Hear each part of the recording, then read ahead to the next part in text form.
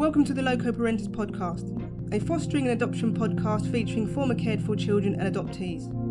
Hosted by me, Twana Main, a former cared for child and adoptee.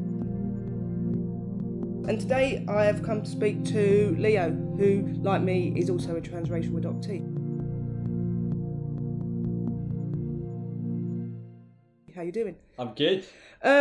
So, tell me a little bit about yourself.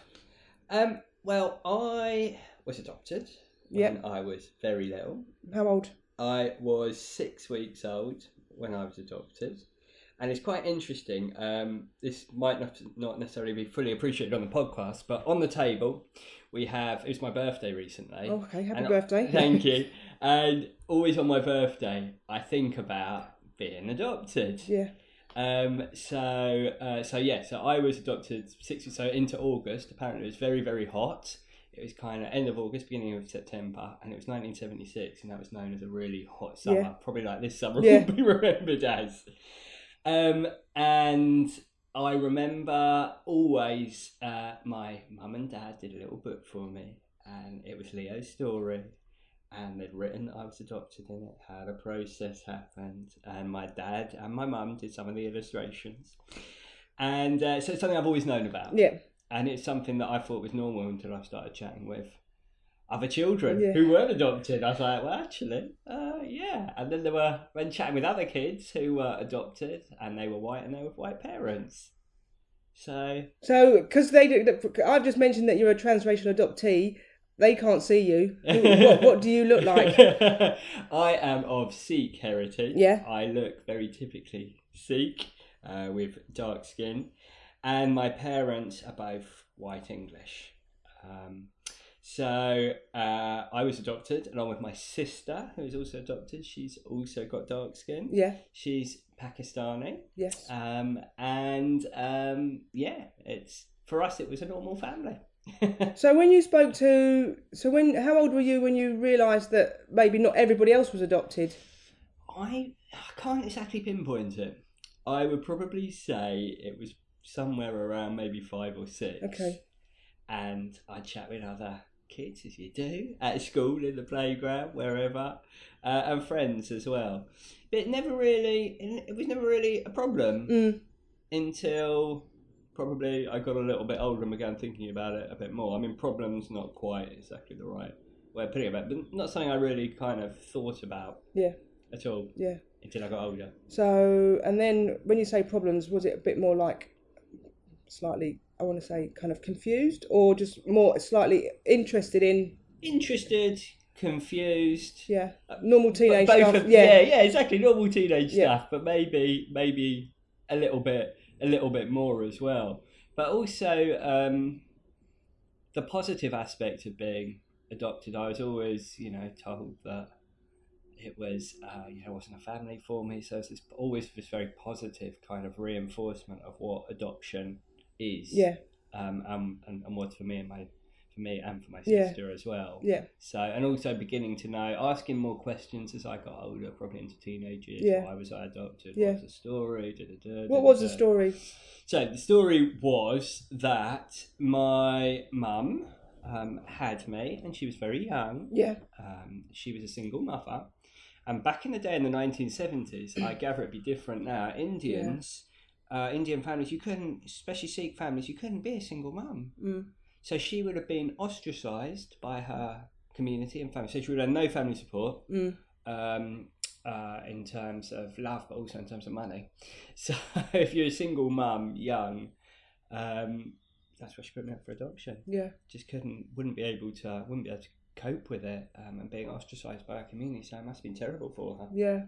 So did you try and find your mum? Have you done the search? Yeah, I went back to the adoption agency a couple of times actually. Oh, so were you adopted through an agency then? Okay. An agency, yeah. It was, now they've changed names a few times, but yeah, it was basically an adoption agency. I forget their name.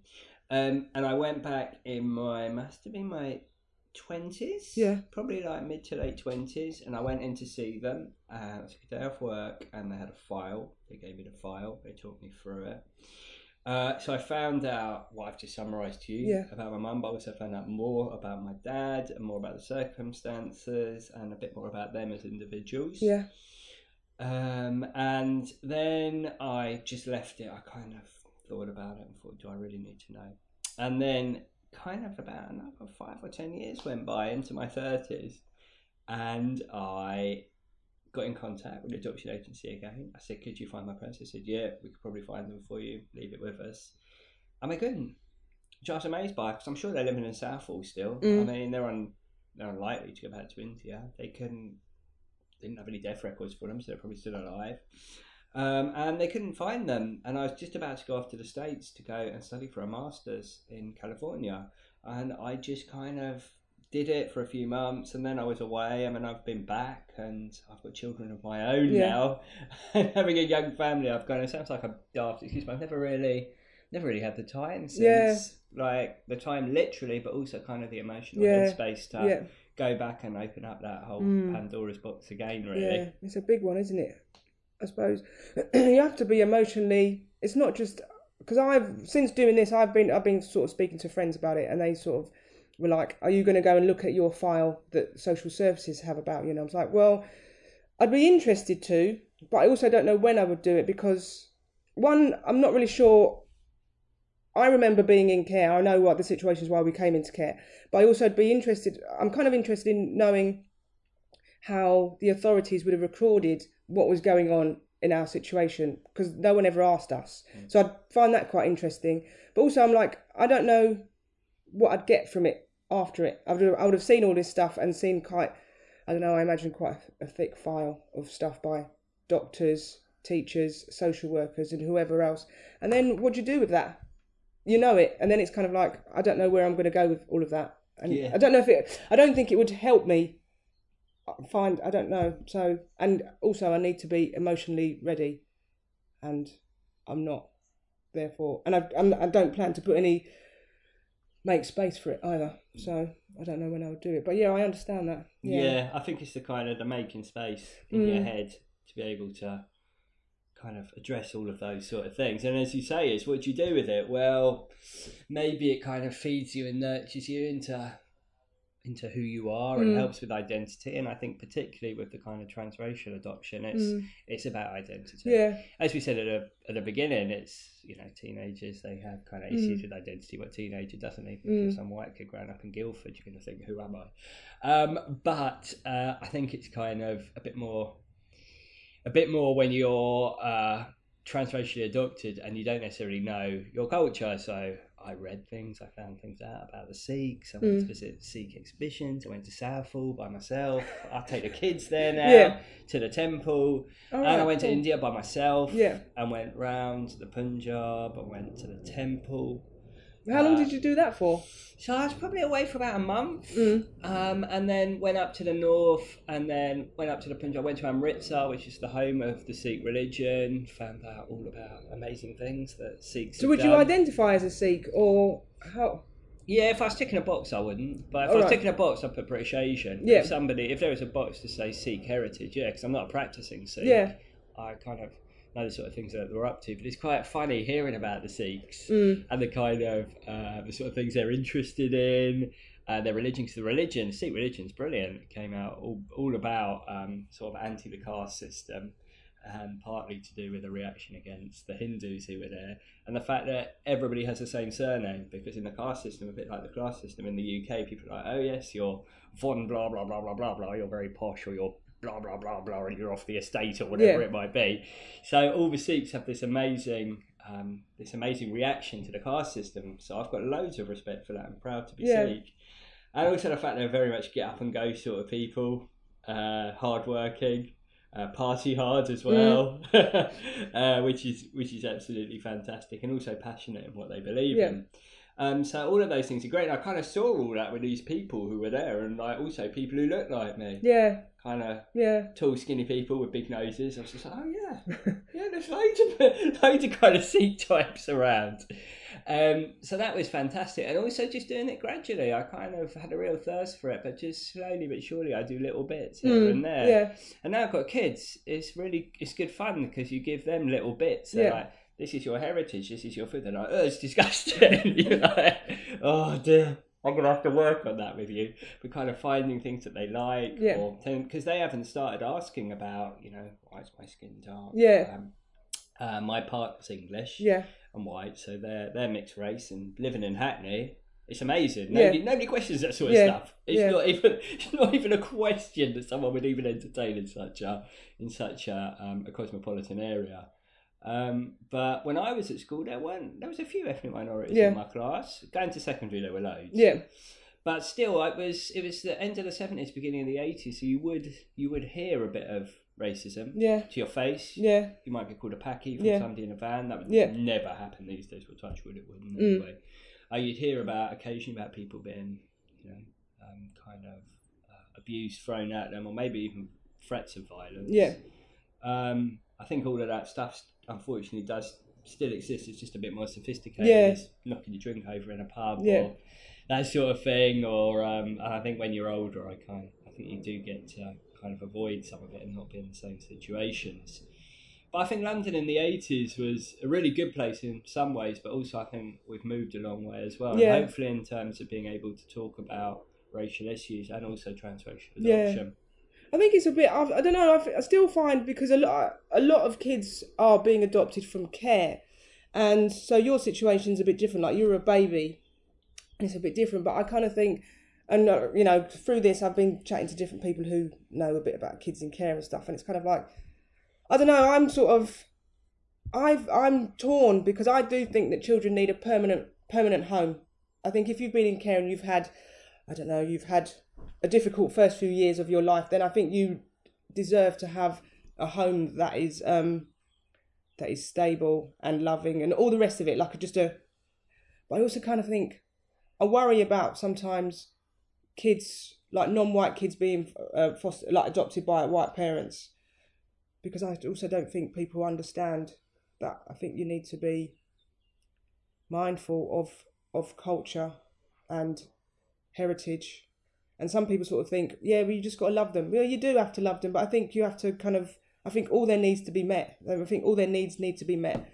And but then I also kind of think, I don't think children should be left in the system because it's not right to place them with white families. So I find that really difficult. I just kind of think, but I also kind of think kids just need, sometimes I kind of think, just find, one, you need to have enough, there's not enough families to kind of adopt kids, let alone foster kids. So I just kind of think parents need to know a lot more about issues. I think absolutely. I mean, I'm not completely au fait with what the legal system is for it, but my understanding was that the government was kind of down on cross-racial adoption. And now they're not so worried about it again. So it's a bit back to like when you and I were adopted, probably. I think it went through a phase of, I think there was a lot I don't know. I think there was a backlash against it, because I think a lot of people were kind of like, we don't need white families to look after black and brown kids. Well, we need families to look after kids. And if most of them are white, then maybe that's what's going to have to happen, because there's maybe not enough. I don't know. But I think it's gone back to, we need to have children in permanent families now, whoever the parents are. And but then I think we were lucky to grow up in London. Sometimes I kind of think, because I've met people who were adults who were kind of transracially adopted, and they grew up like in the middle of nowhere, like they were the only black, and and I can sort of understand. That must be difficult. So, I think adopted parents do need to know about the culture of their kids. I think that's essential. And my parents were interested in India. And had been long before me and my sister came on the scene. And from how my mum tells it, is that, they were obviously interviewed a lot. I mean, to adopt someone, this is you need to go through loads of hoops and check that everything's okay, and that you're going to be a good parent, but also that they were interested. And I was very lucky, they were always saying, what about this? You're of Sikh heritage, let's go to this Indian exhibition. Having a classic middle class sort of, Guardian reading parents. And we'd also, the really nice thing I liked was that we used to go for little meetups. I don't know if you did this with other adopted kids and transracially adopted kids. We went on a couple of picnics, but me and my brothers tended to be older, and like the older kids in that in those meetups. And sometimes we found that these kids weren't from London. Right. So we found that they found us as just like these confident London kids were just like, whoa. And we were quite confident in who we were, and they just about everything. And so it didn't really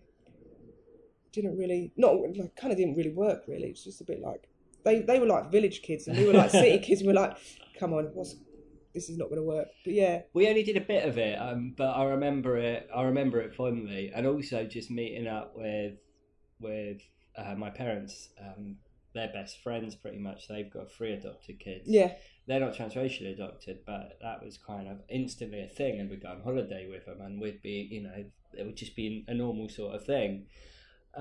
So I've kind of got sort of fond memories, and now again, having kids has given me a kind of a different perspective on what it means, this kind of, being adopted, and also the racial kind of aspect of it. And I'm never happier when, I'm kind of with the kids and in a kind of, school or nursery environment. You see how multicultural it is, and you see that they're like, today we're learning about Guru Nanak's birthday, and they're like 3, and it's just amazing, and it's just absolutely fantastic. And you realise that actually transracial adoption can be, at its very best, something that's absolutely amazing, and that you're bringing together cultures which never normally would have come together, and you're basically in this mad social experiment that is your own life and is living in London, and kind of anything's possible really. At its best end, but at its worst end, it's kind of being in your 20s and wondering who you are a bit.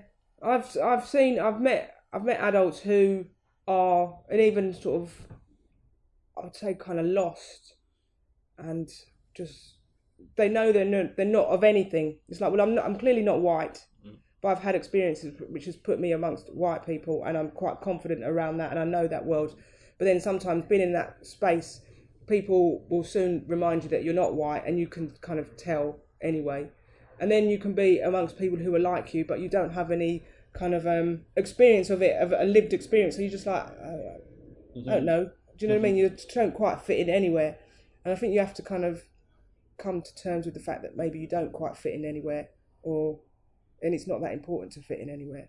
Absolutely. And is it actually a good thing to not fit in anywhere? Does it actually mean that you can throw off shackles of this, that and the other, and what's expected of you? I mean, I don't know, I guess we all have kind of different personas, but I feel like I've got a sort of an Indian side to a certain degree, and also very white middle class from a family I've grown up in, but also a bit kind of off the estates as well, because I went to a local comp, and kind of all of these different versions of me come out in kind of different situations. It's all right when you get older as well, because you don't really care. It's that awful time, got nothing to prove. You're just happy with who you are. You're like, I've got to this point in life, right? I'm done. I don't need to impress anybody. But secondary school, I found, was just an absolute nightmare. It's just too much, because I wasn't really, I had problems with.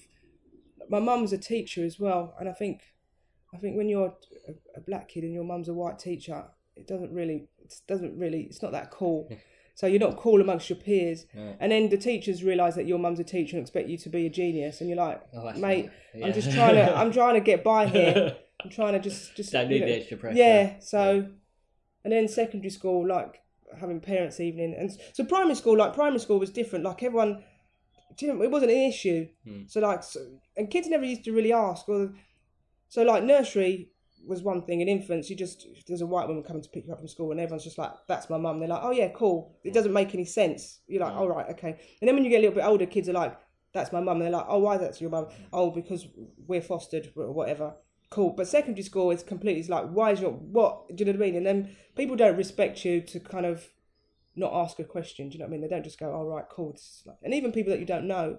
And then parents' evening, and then I used to send my mum round at parents' evening on her own with it. I used to tick the list of the teachers that she needed to go and see. I'm like, I can't walk around with you. This is so much stress. It's too much. So yeah, being an adult. It's easier. I have to say that the hardest time I had with adoptions in my 20s. Oh, right, okay. School was kind of one thing, but my parents went into the school that much, and the kids, they didn't really ask anything. I certainly didn't tell them I was adopted. There were some nasty children at my school. They would have definitely Yeah. If they found out that your mum or your dad was dead, they'd be busy. They'd be busy having a go. You just want to keep everything quiet, basically.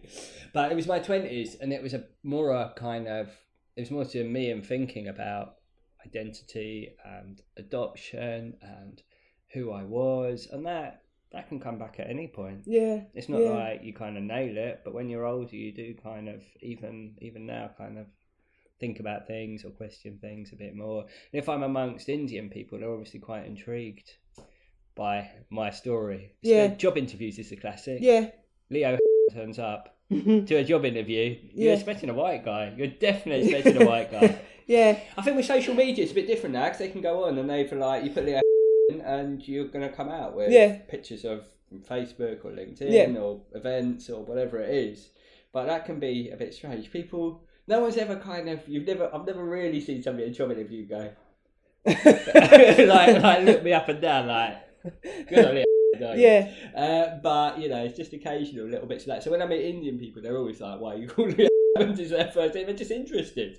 When I went to India, Indian people are so interested in like everything. So they're like, "You're Indian, but you're not Indian," was the classic thing they used to say to me, because they could obviously tell a mile off Westerner.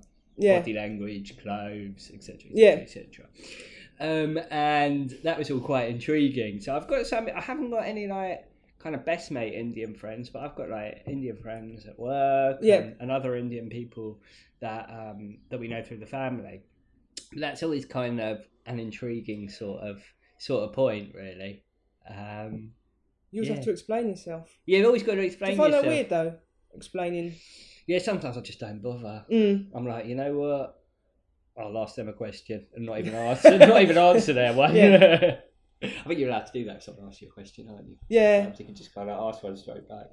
But yeah, it's people are kind of intrigued by it once you start talking about it. But a lot of the times, just go for months without thinking about it. Yeah. Really. So you had your birthday recently. What is it like? So I'm not very good with my birthday. I find it really stressful. I'd rather not have a birthday.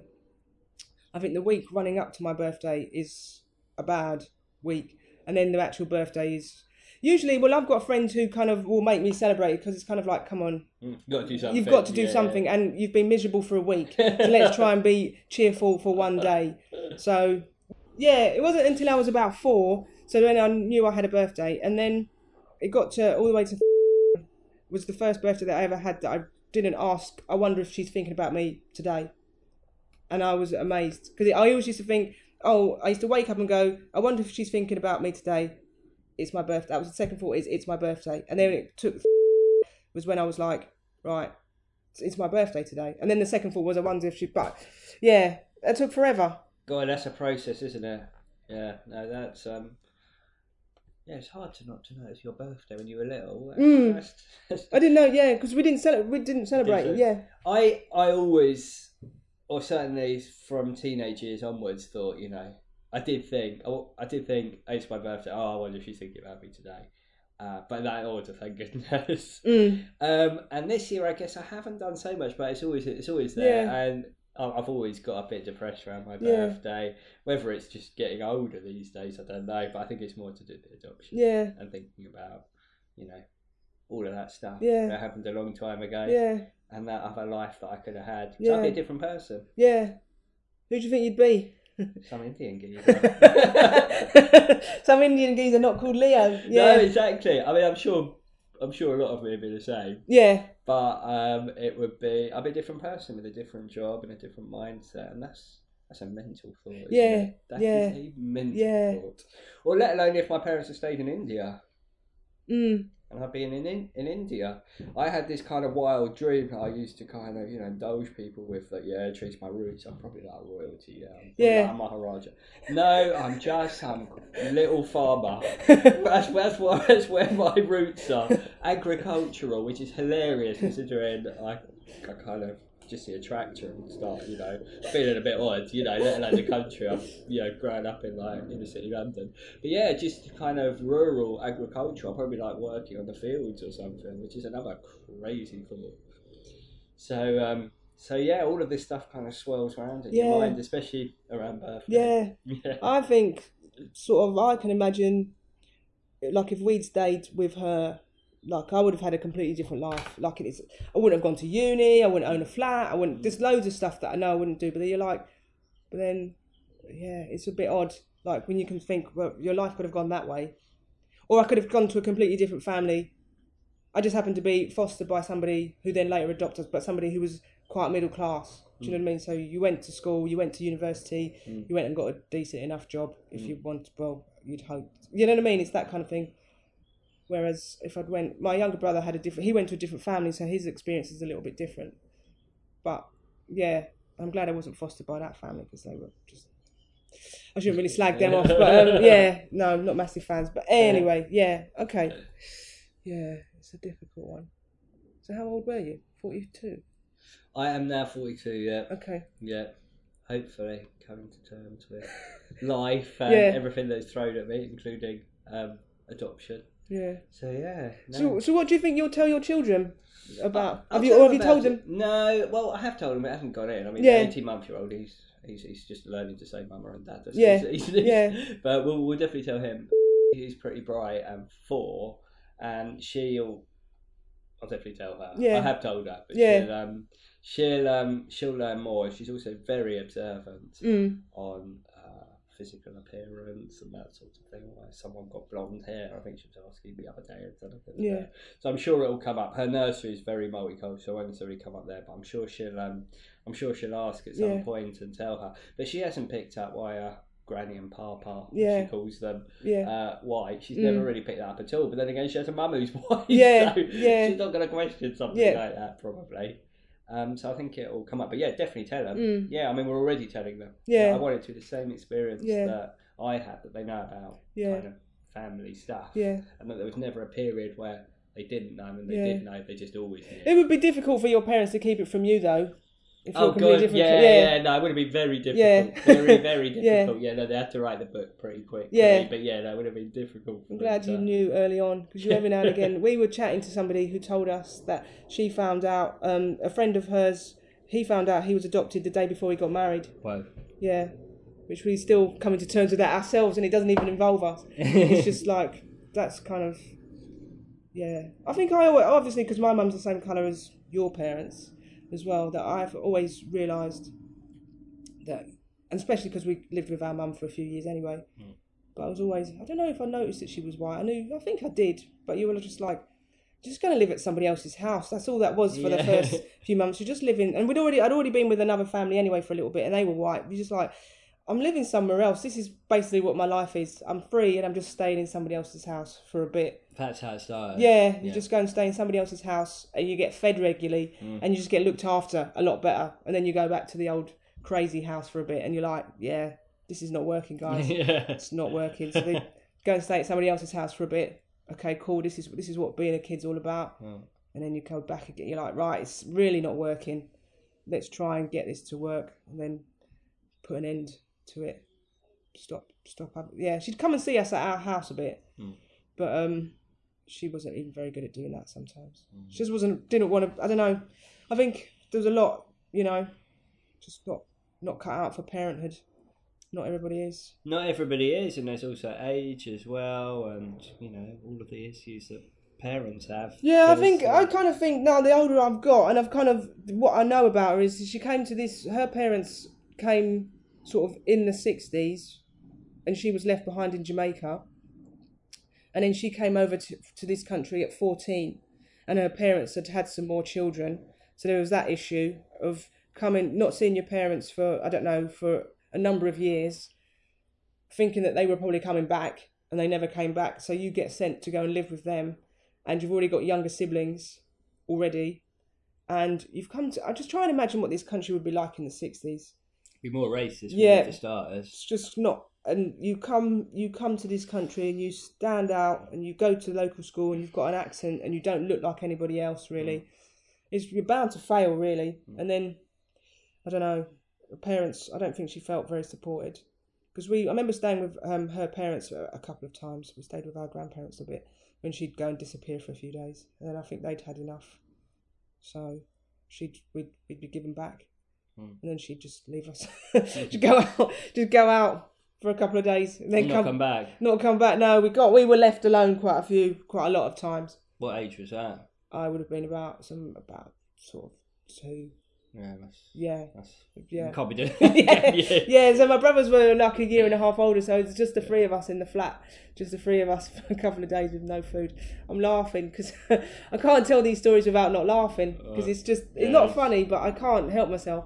Yeah, it's quite funny. It's not funny at all. It's not funny at all, but it's kind of tragic. Yeah, isn't it, really? yeah. It's just cool.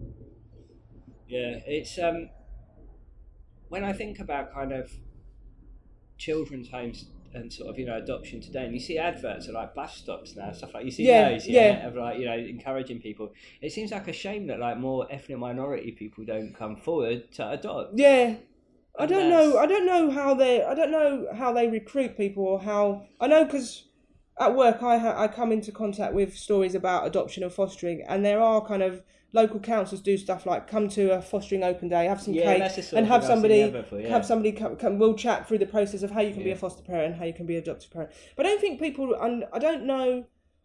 I think because I know I read something that somebody was saying, black families do foster, but we do it kind of informally. Like you always take in. So it's not like we're not doing it. It's kind of like maybe we do it informally. So maybe it's with a brother or sister's children.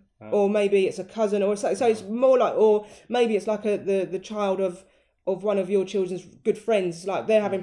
So it's kind of a more of informal fostering and adoptions kind of going on in that way. Like you take in a child that you know already that maybe is having problems, but because I think there are foster and adoption, but I don't think anyone knows. I don't think people know enough about it and know like.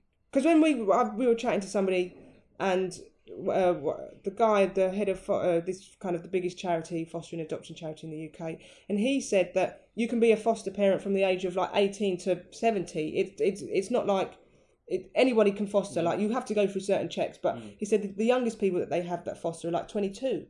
I was thinking, I imagine me at 22 being a foster parent, but it's kind of like you may be fostering somebody who's like 15 or 16, you know what I mean? So you kind of, in a sense, are a bit like an older brother or sister, do you know what I mean? So anyone can do it, but I kind of think you need to get the message out there because not enough people know. But then maybe people, because then a lot of people who are going to be adopted of kids have been in care, and sometimes people think kids who've been in care are a bit like, oh, that's a bit of trouble. You're like, well, maybe not, but they need a home.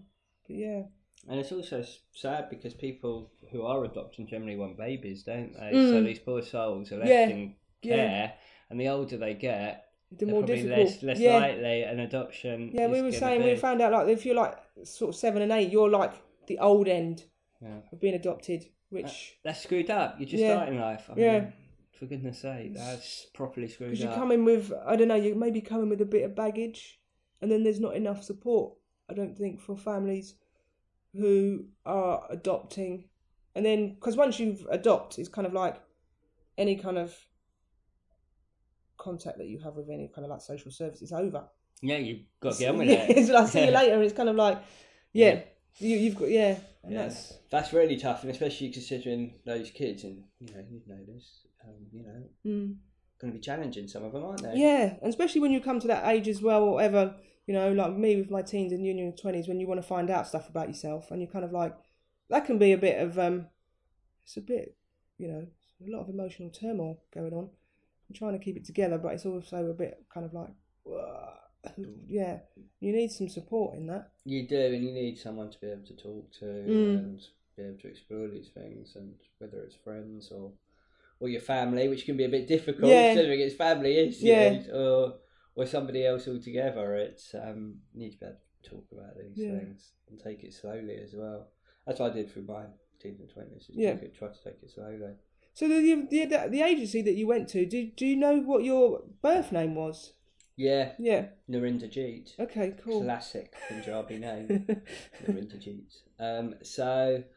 So yeah, I contemplated in my teens changing my middle name to Narinderjeet. I never did. I never got around to it, but I like the idea of it. Our kids, my kids, they've got Indian middle names. Okay, deliberately. Cool. Yeah. To make sure that their kind of heritage is respected and in there. Yeah. So yeah, Narendrajit Singh, that's classic Punjabi name, absolutely classic. So yeah, I still got my original birth certificate. Yeah. That came with a file and everything. Yeah. So yeah, that was all there, and then other stuff on a file as well about circumstances, Yeah. what my parents Yeah. did, and that sort of thing. So yeah, so for Yeah. those who don't know, when you get adopted, you get a new birth certificate. So I got one at nearly 15. It's a bit strange. that's crazy. Isn't Yeah, it? you get a second birth certificate with your new, because I changed my name as well. Well, I added middle names. Like, so when I was born, I had 2 middle names, and one of the middle names was also the first name of my mum who adopted us. So then when we got adopted, I also then took her surname. So at one point I had 3 middle names, and I was like, this is too much, and I didn't like the two. I thought it was really weird, because then it's like first name, middle name, and then middle name, which is also the first name of my adoptive mum, and then also her surname. So I had her name in my middle name. I was like, this is too weird. I've got 3 middle names. I don't like 2 of them anyway. So then I went, like about 10 years ago, changed my name by default, and then took the original 2 middle names out, and now I've just got 1. So yeah, That sounds much better. yeah, it just feels a lot better as well, because whenever people used to see my passport, they go, that's your middle name. I'm like, yeah, I know. It's just, yeah, I'm never a massive fan of those. So, and it's too much. Like 2, I always thought was a bit much anyway. Yeah. I thought it was a bit excessive. And then at one point when you have 3, you're like, I can't cope with that. well, who am I? This is not, yeah, it's a bit weird. So yeah, all right. So it's good that you know who your birth name as well. Yeah, birth nice. name and know the circumstances. Because I was born, I was premature, so I was in an incubator for a bit. I mean, I was with a foster mum for a little bit. Yeah.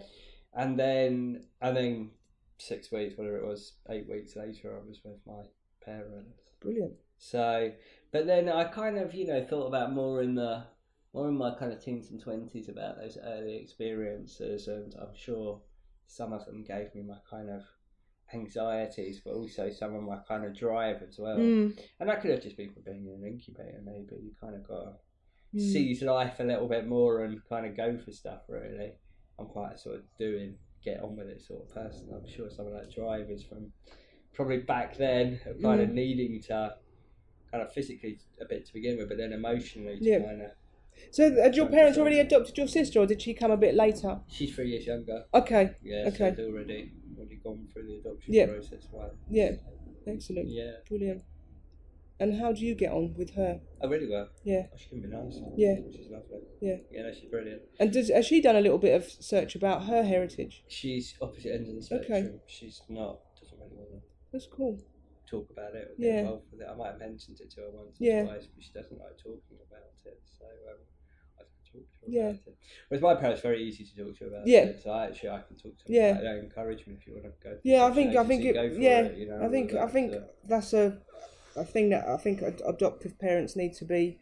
I think you have to be. I don't think you should. I think you should help your kids as much as possible when it comes to finding out stuff and not keeping anything from them. I think that's really important. Otherwise, it's going to be problems down the line. Yeah, for everybody. Yeah, particularly for the person who's been adopted. Yeah, but for everybody as well. Yeah. Yeah, that can't be a good idea. Yeah. Having secrets about stuff or feeling bad about stuff either. You've just got to kind of be open to it, really. So, yeah, I might have another go at looking maybe in a few years but right now, I'm just like, life is good. Life is good. But also it's busy. Yeah, it's busy. Finding just the headspace for it it's a big thing. Yeah, to kind of open up again. It's massive. Yeah. So, yeah, I feel kind of comfortable with kind of talking about it with children and partner as much as anything else. So I like the fact that you know that it's like an ongoing process. There's no finish. Yeah. Happy. I think I'm learning that now. Yeah. A tick. Yeah. And happiness. Yeah. I think that would just be another thing of kind of, if I did meet my parents, what all that would be like. How would that go? Yeah. If it does happen. Yeah. Yeah. Would it be weird? Yes, it would. Yeah. Would it be? Would I feel complete if I did it? No, I probably wouldn't. Yeah. I just think, would I feel more confused? Yes, probably. Yeah. It's all that stuff you've got to weigh up, isn't it? You're like, I've got to weigh all this stuff up and then also do all the other stuff in life as well. Yeah, exactly. Exactly. I think we can leave it there, actually. Thank you very much. That's a pleasure. Yeah, it's been brilliant. Thanks for listening to the Loco Parentis podcast. I've been Twana May. See you soon.